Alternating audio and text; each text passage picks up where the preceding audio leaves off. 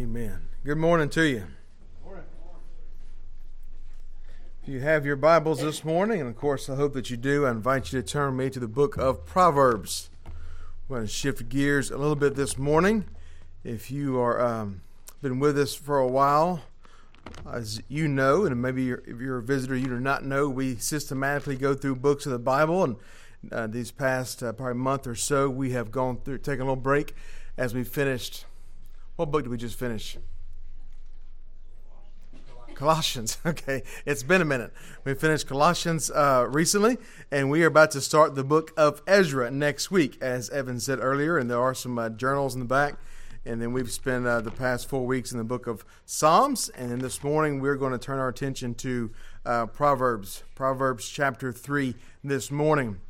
Proverbs is I'm not going to say difficult. It's just different to preach through. It is a different genre than we're used to.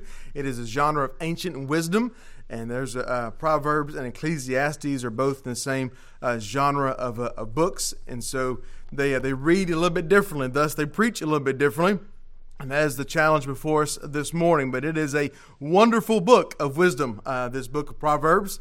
Written by various authors, most commonly attributed to Solomon, King Solomon, son of David, of course. And as we'll see this morning, this psalm begins as one speaking to his son. Proverbs, especially for us today, can be and should be very refreshing. We live in a time of information overload, do we not? And just honestly, not just of information overload, of meaningless information overload, of pointless opinions. And yes, I'm sure to a degree all of us have contributed to the wealth of pointless opinions on the internet. But it is refreshing to be able to go to a book like Proverbs and have good truth, good wisdom, even small nuggets of wisdom. You can read through a proverb and just hang there for quite a while. There's just so much wealth, so much information, so much knowledge, so much wisdom, if you will, to be found in these chapters in the book of Proverbs. And so it is a book that you can turn and you can feast on meaningful, deep, and practical truths, as we will see this morning. Likely you have heard the phrase, even from me and many of us here who preach, that Proverbs are not to be seen as promises. Sometimes as we read through Proverbs, we see some things and we interpret those as promises and we kind of hang on to them, but Proverbs are not necessarily meant to be promises. And this is definitely true. Not all Proverbs are promises. You can go to Proverbs 16:3. It says, "Commit to the Lord whatever you do, and your plans will succeed." I wish there were a promise, right? That whatever you wanted to do and set out to do, as long as you committed to the Lord, it would succeed. Therefore, we would always say, whatever our plans were, Lord, I'm committing this to you. And we go do it, expecting that it would succeed. And we know that is not necessarily a promise, because we know that we have had many well-intentioned plans in our life that the Lord had other plans for. Proverbs 22:6, one that is probably most known for this. "Train up a child in the way he should go. When he is old, he will not depart from it." Again, not necessarily a promise as to exactly how our children will turn out. But instead, these are more principles or premises, if you will, than they are promises. And so, not all Proverbs are promises, but we should be careful that we don't discount the Proverbs because there are many promises in Proverbs. There are promises. Some of them need the right context, like a lot of Scripture that we know. Some of them, as we'll see this morning, are promises to be fulfilled in the future, ultimately through Christ. And so if we have this mindset that there are no promises to be found in Proverbs, I believe that we'll come to this beautiful book in a very dismal way. And that is not what God has intended. So indeed, Proverbs is full of wonderful truth found in both principles and promises. And we can throw premises in there as well, as Adam were talking about earlier. And you could even say probability. So therefore, you could say that Proverbs is full of wonderful truths found in principles, premises, probabilities, and promises. How's that for a mouthful as we get started this morning? So, with that in mind, go with me to Proverbs chapter 3, and we're going to read the first 8 verses. So Proverbs 3, starting at verse 1, says this: "My son, do not forget my teaching, But let your heart keep my commandments. For length of days and years of life and peace they will add to you. Let not steadfast love and faithfulness forsake you. Bind them around your neck, write them on the tablet of your heart, so you will find favor and good success in the sight of God and man. Trust in the Lord with all of your heart, and do not lean on your own understanding. In all your ways acknowledge Him, and He will make straight your paths. Be not wise in your own eyes. Fear the Lord and turn away from evil. It will be healing to your flesh and refreshment to your bones. Let's pray. Lord, we do come to you this morning, and we come to the book of Proverbs. We come to Proverbs 3 this morning. We thank you, Lord, for this wonderful book of wisdom. And Lord, although we could call it ancient wisdom, Lord, it is modern wisdom. Lord, it is good for today, as it was for those to its original readers. And so thank you for your truth. Thank you for your word. And pray that you lead us and guide us this morning, ultimately by your Holy Spirit. Protect me from error this morning, and may Christ be exalted. In His name we do pray. Amen. So this morning, as we come to these first 8 verses, really these first 12 verses kind of have a similar vein, if you will. These verses are speaking to the covenant relationship between the Lord and His people. They speak of the covenant relationship that God has with Israel. And so we see this as we read verses 1 through 12, but we're going to specifically zone in on the first 8 verses. But as we see this covenant language, one thing that's very interesting is they come in pairs of verses. And so every odd verse in our English translations here, most English translations, every odd verse is something that the listener has responsibility for, something they're called to do in this covenant relationship. Because in a covenant relationship, both parties have something to do. In a covenant relationship, both have obligations one to another. And then every even verse we'll see is what the Lord does in this relationship. And so as we'll see in Proverbs 3, as ultimately it's looking at trusting in the Lord, we're going to see it in this context of this covenant relationship that God has with Him and Israel. And ultimately, we'll see it fulfilled in Christ between God and all of those who have faith in the Lord. In our text this morning, we're going to see some time-tested principles, if you will, that point towards eternal promises. And there's 4 that we want to look at. So for the sake of having 4 points, let's get moving. The first of which is this. So we're going to see that we are to keep God's commands. And keeping God's commands leads to a life of peace. Keeping God's commands leads to a life of peace. Now, if you were kind of following along as I read that, honestly, Proverbs 3, 1 through 12 can be seen almost as a prosperity passage or a prosperity proverb, if you will. Now, we know as those who go through Scripture and as we know as we study Scripture and seek to ultimately see Christ in Scripture, we know the prosperity gospel will never be found in the pages of God's Word, because God's plan is not that we necessarily prosper in this life. Now, there are times that we prosper, times that things go well. Ultimately, all things we know work for the good of God's people and His glory. But as you look at this passage from a surface level, it looks almost like prosperity. Even at this first point, as we're going to see in the first couple verses, that keeping God's commands leads to a life of peace. Don't we all want a life of peace? Isn't that kind of part of the American dream, to have peace and tranquility and have no troubles? We're going to see that keeping God's commands leads to a life of peace. So you go to those first couple of verses where Solomon starts out, "My son, do not forget my teaching." And so there's the part on Solomon's part, or on that side of the covenant relationship. Do not forget my teaching, and let your heart keep my commandments. So don't forget and keep. So don't forget my teaching, keep my commandments, for length of days and years of life and peace they will add to you. Let's understand this language a little bit. When he starts off this proverb saying, do not forget.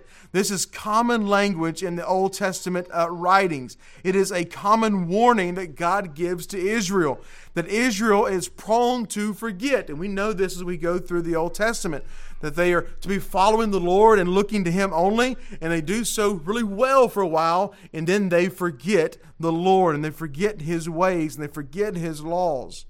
But so there's this constant command in the Old Testament not to forget and to remember.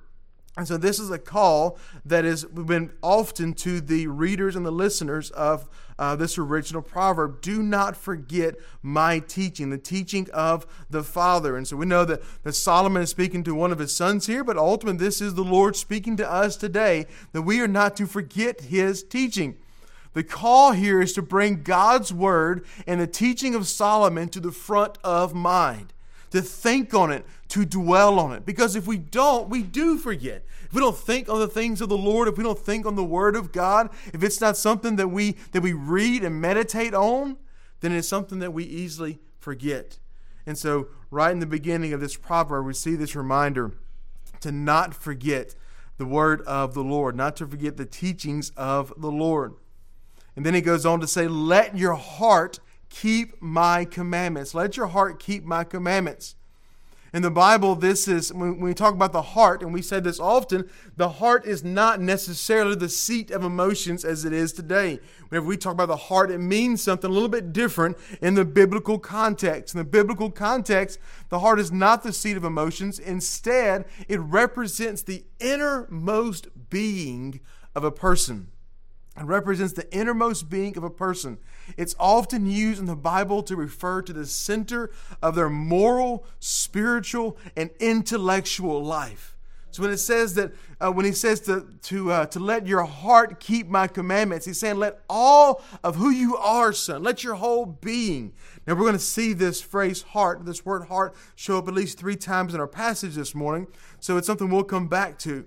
But he's saying this is not just, don't just love God's word, but to obey God's word, to consume God's word, to live according to God's word. Let it affect every aspect of who you are, my son. Keep it.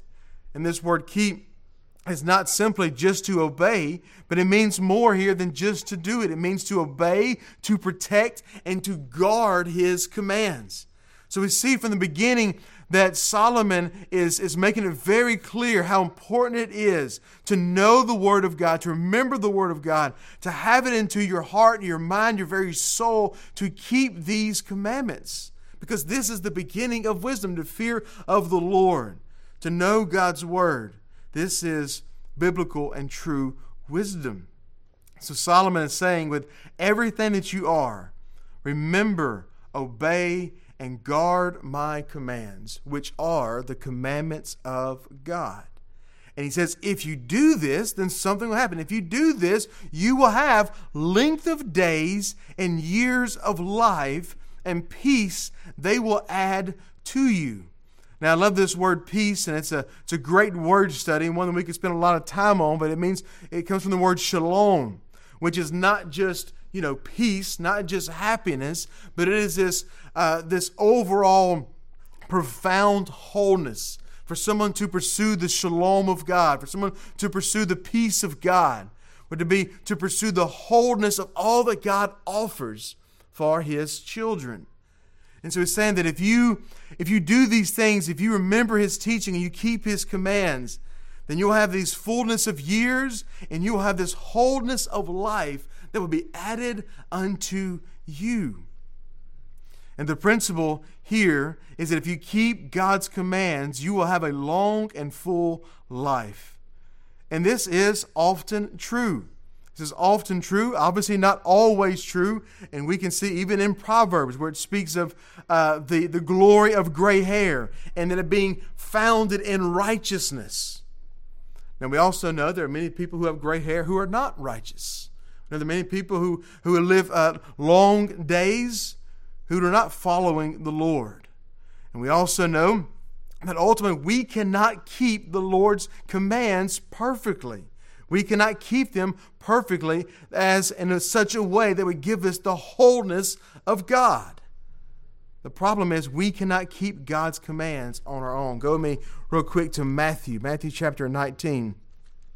And many of us are familiar with this passage when we think about keeping the commands of the Lord and what that looks like and our inability to do it. But when you look at Matthew chapter 19, starting in verse 16, behold, a man came to him saying, Teacher, that what good deed must I do to have eternal life? And so you see this picture. If you want long days, if you want length of years, if you want fullness, and this young man is looking for eternal life, and Jesus says, why do you ask me what is good? There is only one who is good. If you would enter life, then keep his commandments. And he said, which ones? He says, you should not murder, commit adultery, you should not steal, you should not bear false witness, honor your father and mother, you shall love your neighbor as yourself. And the young man said, all these I have kept, what do I lack? And Jesus said, if you would be perfect, go, sell what you possess and give to the poor, and you will have treasure in heaven. Come and follow me. And the young man heard this and went away sorrowful, for he had great possessions. And we see that there is even this young man that we see in Matthew, who lived according to the law in every aspect, still was not able to perfectly live according to the law. And there's only one who is able and who has done that, and that person is Christ. Go with me to 1 Corinthians chapter 1. Just a couple of verses at the end of 1 Corinthians 1. In verse 30 and 31, and because of him you are in Christ Jesus, who became to us the wisdom from God, righteousness and sanctification and redemption, so that, as it is written, let the one who boasts boast in the Lord. And we see this all through Scripture. We see it in Ephesians, we see it in Corinthians, we see it in so many places, this truth that our righteousness does not come from our ability to keep the law, but it comes from Christ's ability to keep the law and to keep all the commandments of God. It is his righteousness that we receive, that is imputed to us. And so, as we think about keeping the commands of God that leads to a life of peace, it does, but if we base it on ourselves, we will have no peace. We will only have judgment and condemnation. Because like the young ruler, we cannot keep these commands. And so this principle is, there's a principle that's true, right? As we live out the commands of the Lord, it does bring peacefulness. It does bring wholesomeness in our life. It does oftentimes bring length of days. But ultimately, this promise is fulfilled in that Christ is the one who lives this perfectly and who offers us not just length of days and years of life, offers us eternal life. Eternal life to the fullest. The promise pointed to is that in Christ we will find our righteousness, and that through him we will have eternal life with everlasting peace and wholeness. So keeping God's commands leads to a life of peace. Secondly, the second principle we see is that loving the Lord leads to a life of favor. Loving the Lord leads to a life of favor. Starting in verse 3. Let not steadfast love and faithfulness forsake you. Bind them around your neck. Write them on the tablet of your heart. So that's the obligation of one side. And here's the other. So you will find favor and good success, or good reputation, as some translations say, in the sight of God and man. So let not steadfast love and faithfulness forsake you. Do not forget the steadfast love and faithfulness. And that is a phrase we see in God's Word that points us to the love and faithfulness of God. They are key aspects of this covenant relationship. This covenant relationship that God has with Israel, that he has with his people, that he has ultimately with true Israel, is that of steadfast love and faithfulness to his people. And both sides in this covenant relationship are deeply committed to one another.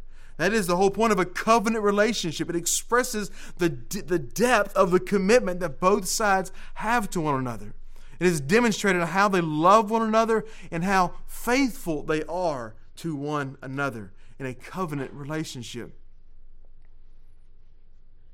And so as we read chapter 3 here, I imagine Solomon meant both sides of this relationship. As we read verse 3, when he says, let not steadfast love and faithfulness forsake you.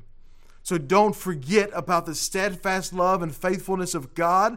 Don't let that escape you. And also, you don't forsake your steadfast love and faithfulness for the God Almighty. Don't forget about how God loves you and is committed to you. Don't abandon your love and commitment to the Lord. This is a reminder of this covenant relationship. It also reminds us of what we see in what we call the Shema. Go over a few books to your left to Deuteronomy, the 5th book of the Bible. Deuteronomy chapter 6.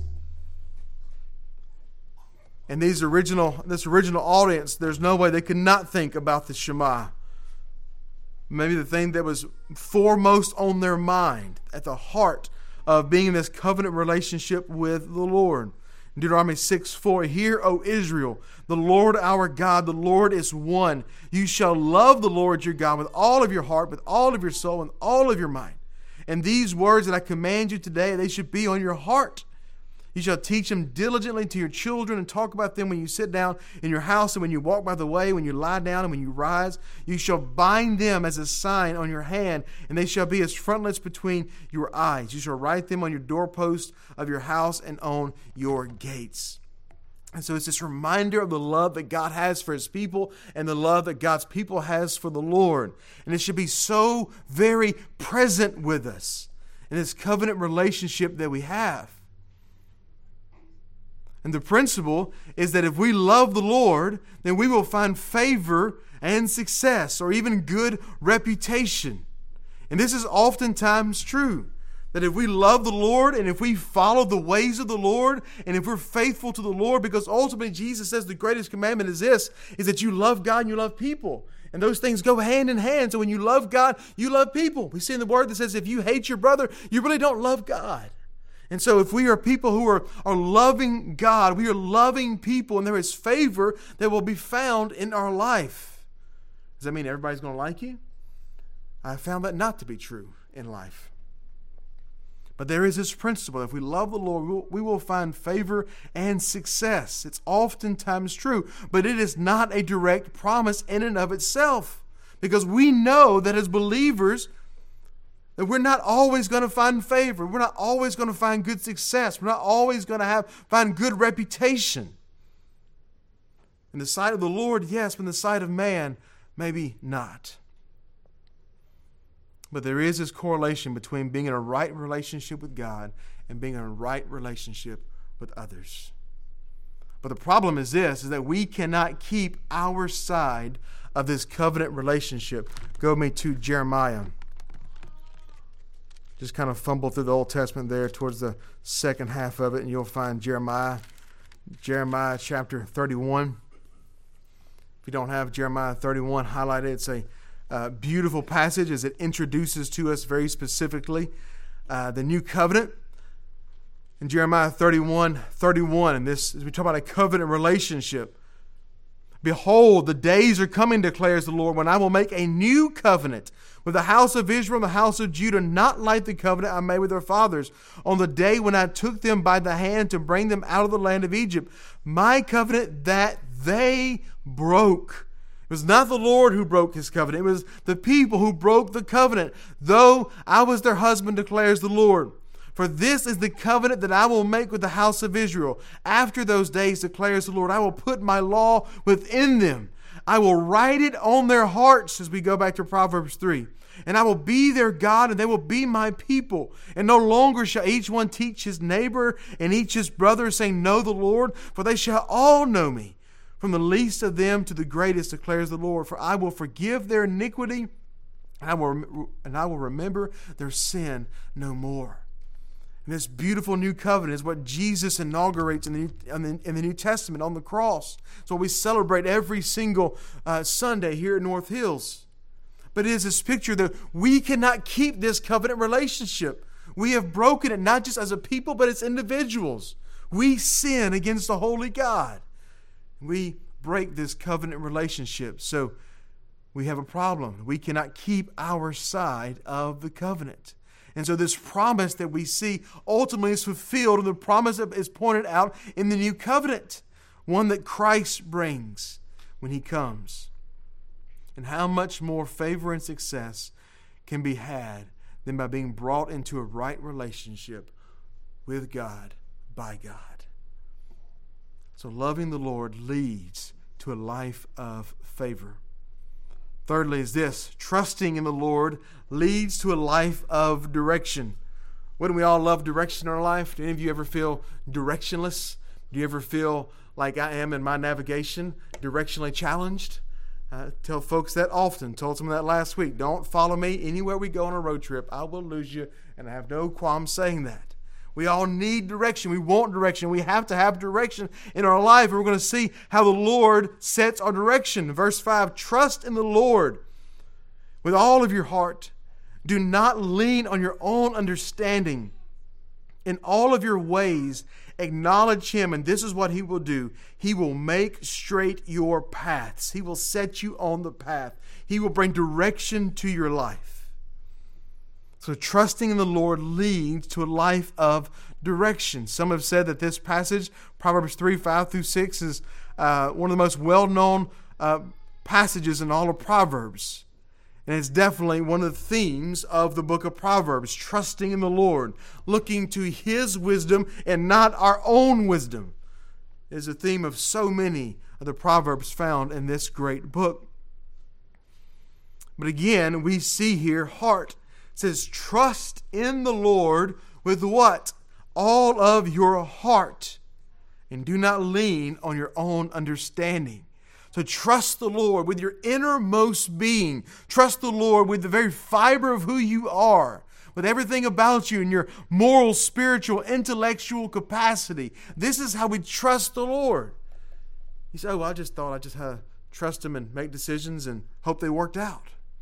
That is not trusting the Lord. To trust the Lord with all of your heart and to not lean on your own understanding is to completely abandon your wisdom, to abandon your way, to abandon what you think is best, to abandon even potential dangers you may see in your life, but to trust the Lord, looking to His wisdom and not our own.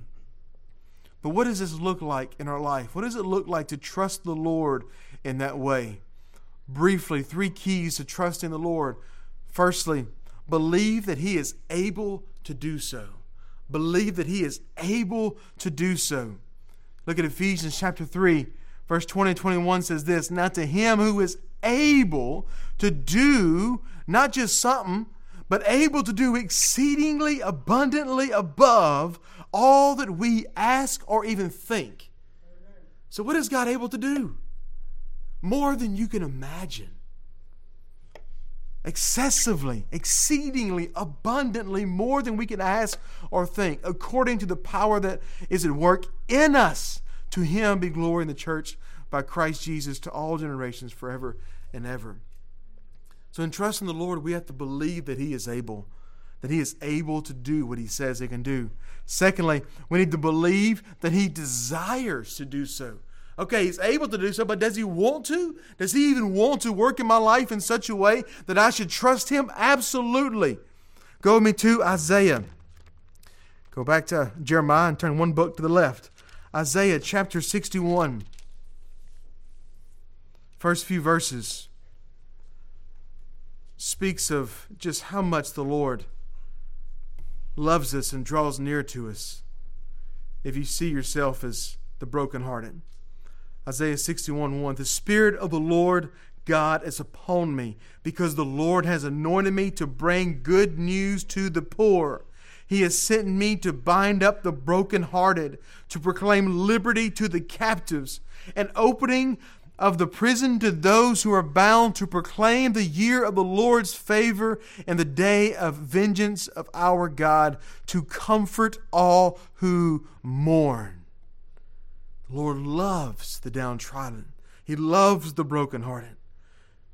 And He's always at work for our good. And then check out verse 3. To grant to those who mourn in Zion, to give them a beautiful headdress instead of ashes, the oil of gladness instead of mourning, the garment of praise instead of faint spirit, that they may be called oaks of righteousness, the planting of the Lord, that He may be glorified. So the why of God, does He desire to do so? Yes, because God always does everything for the same desire, for our good and His glory. So we have to believe that He's able and believe that He desires to do.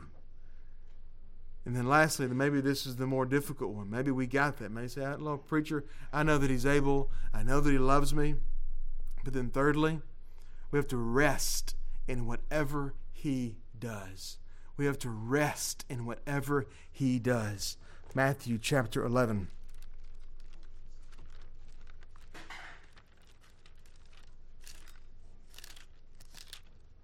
Matthew 11, verse 25. This promise of our Lord Christ. At that time, Jesus declared, "I thank you, Father, Lord of heaven and earth, that you have hidden these things from the wise and understanding and revealed them to little children." So just a nod there to the wisdom of the world amounts to nothing. And then we're looking to those who have faith as little children, who trust in Him. "Yes, Father, for such was your gracious will. All things have been handed over to me by my Father, and no one knows the Son except the Father, and no one knows the Father except the Son, and anyone to whom the Son chooses to reveal Him. Come to me, all who labor and are heavy laden, and I will give you rest. Take my yoke upon you and learn from me, for I am gentle and lowly in heart, and you will find rest for your souls. For my yoke is easy and my burden is light." And we can go to Hebrews chapter 4 and see that Jesus is our rest. So not only is He able to do so and He desired to do so, but He will do so. And we must rest in that. We must come to Him and relinquish the worry of our life. Because ultimately the opposite of trusting is worry. We worry, we doubt. Can He? Will He? Does He want to? Yes. So we rest in whatever He does, because we know that whatever comes about is ultimately the Lord's will. And we trust that. We trust in His sovereignty. We trust in His providence. I say, "Well, you don't know what's happened in my life. You don't know what's happening in my life. You don't know the pain that I've gone through. You don't know the struggles that I have." Jesus does. And He says, "Bring it to me and rest in me." Does that mean we're going to stop worrying? No, we're going to worry, but as we worry, as we doubt, as we are full of anxiousness, we need to remember this, that we can trust in the Lord with every fiber of our being, that we don't have to lean on our own understanding, that we acknowledge Him in all of His ways, and that He will make our path straight. The principle is that trust the Lord, and you will go in the right direction. And ultimately, this is true. If you trust in the Lord, you will go in the right direction. But the problem is sometimes we misstep. The Lord's never going to lead us in the wrong direction.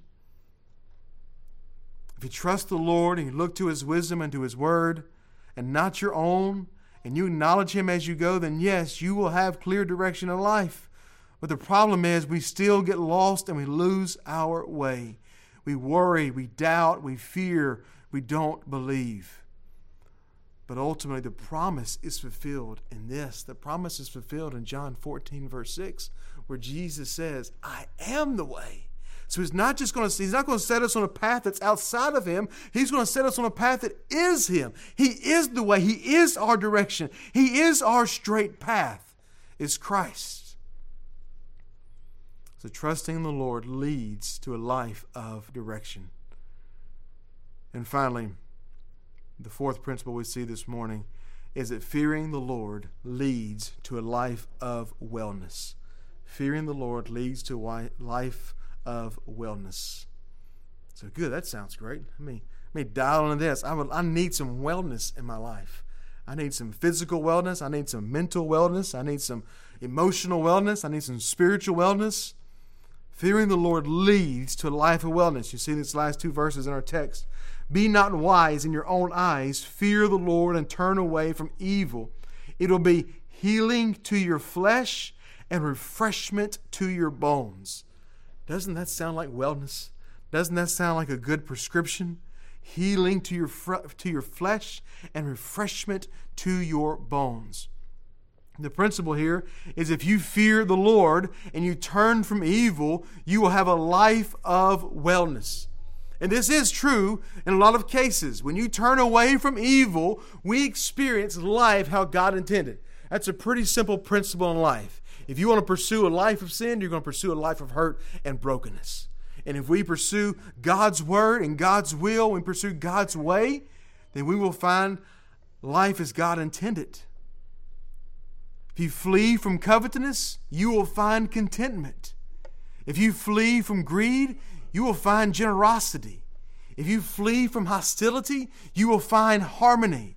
If you flee from lust, you will find love. Sin always leads to a life of brokenness and never wellness. It promises those things, but it never delivers. So yes, this principle is as we fear the Lord, as we flee sin, there is a life of wellness and wholeness and peace to be found. When we flee from sin and turn away from evil, we live as God intended. And that is refreshment to our bones, to our flesh, and to our very souls whenever we flee from sin. And as believers, we know that life. We know what that feels like. We know the pain of pursuing sin, and we know the joy of pursuing the Lord. But the problem that we have, the essential problem, is the essential problem we see in all of God's Word is the problem of sin, the problem of brokenness. Believers still know brokenness. The brokenness of our own sin, the brokenness of the sin of others, and even the brokenness of a fallen world that we live in. So therefore, we won't always experience wellness. That's why this is not a promise to be held, but it's a principle to be seen in Proverbs here. But the promise is this, that those who fear the Lord will know true healing and refreshment through the finished work of Jesus. Go with me to Isaiah 53 for a normally butchered verse of God's Word.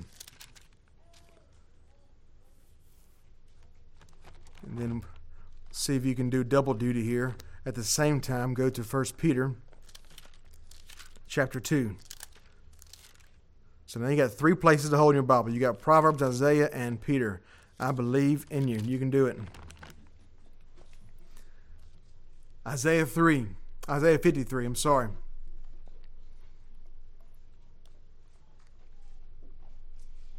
Let's just read the first few verses. First 5 or 6 verses. Who has believed what he has heard from us, and to whom has the arm of the Lord been revealed? For he grew up before him like a young plant and like a root out of dry ground. He had no form or majesty that we should look at him, and no beauty that we should desire him. He was despised and rejected by men, a man of sorrows and acquainted with grief. And as one from whom men hide their faces, he was despised, and we esteemed him not. Isaiah, of course, is looking to the Messiah. Surely he has borne our griefs and carried our sorrows, yet we esteemed him stricken, smitten by God, and afflicted. But he was pierced for our transgressions, and he was crushed for our iniquities. Upon him was the chastisement that brought us peace, and with his wounds we are healed. Or in some translations, by his stripes we were healed. And then flip on over to 1 Peter chapter 2. Verse 24, he himself bore our sins in his body on the tree that we might die to sin. So that is the intended plan of God. That is why Christ came, that we would die to sin and live to righteousness. By his wounds you have been healed. This is not physical healing as we see in Isaiah, as we see in 1 Peter, as some would love to claim. This is not a promise that you'll be physically healed by the blood of Jesus. That is blasphemous. That is not the ultimate intent of Jesus. Because if that was the ultimate intent of Jesus, when we weren't healed, then Jesus failed. And my Lord has never failed. By his wounds you have been healed. For you were straying like sheep, but now have returned to the shepherd and the overseer of your souls. As we return to the Lord Jesus, the overseer of our souls, then and only then will we experience true wellness. The healing that comes from his stripes The wellness that comes from His wounds is that of our eternal salvation. That He makes us right. That He takes a punishment that we could not take for ourselves. He is broken in a way that we could not be broken. He takes that on our behalf.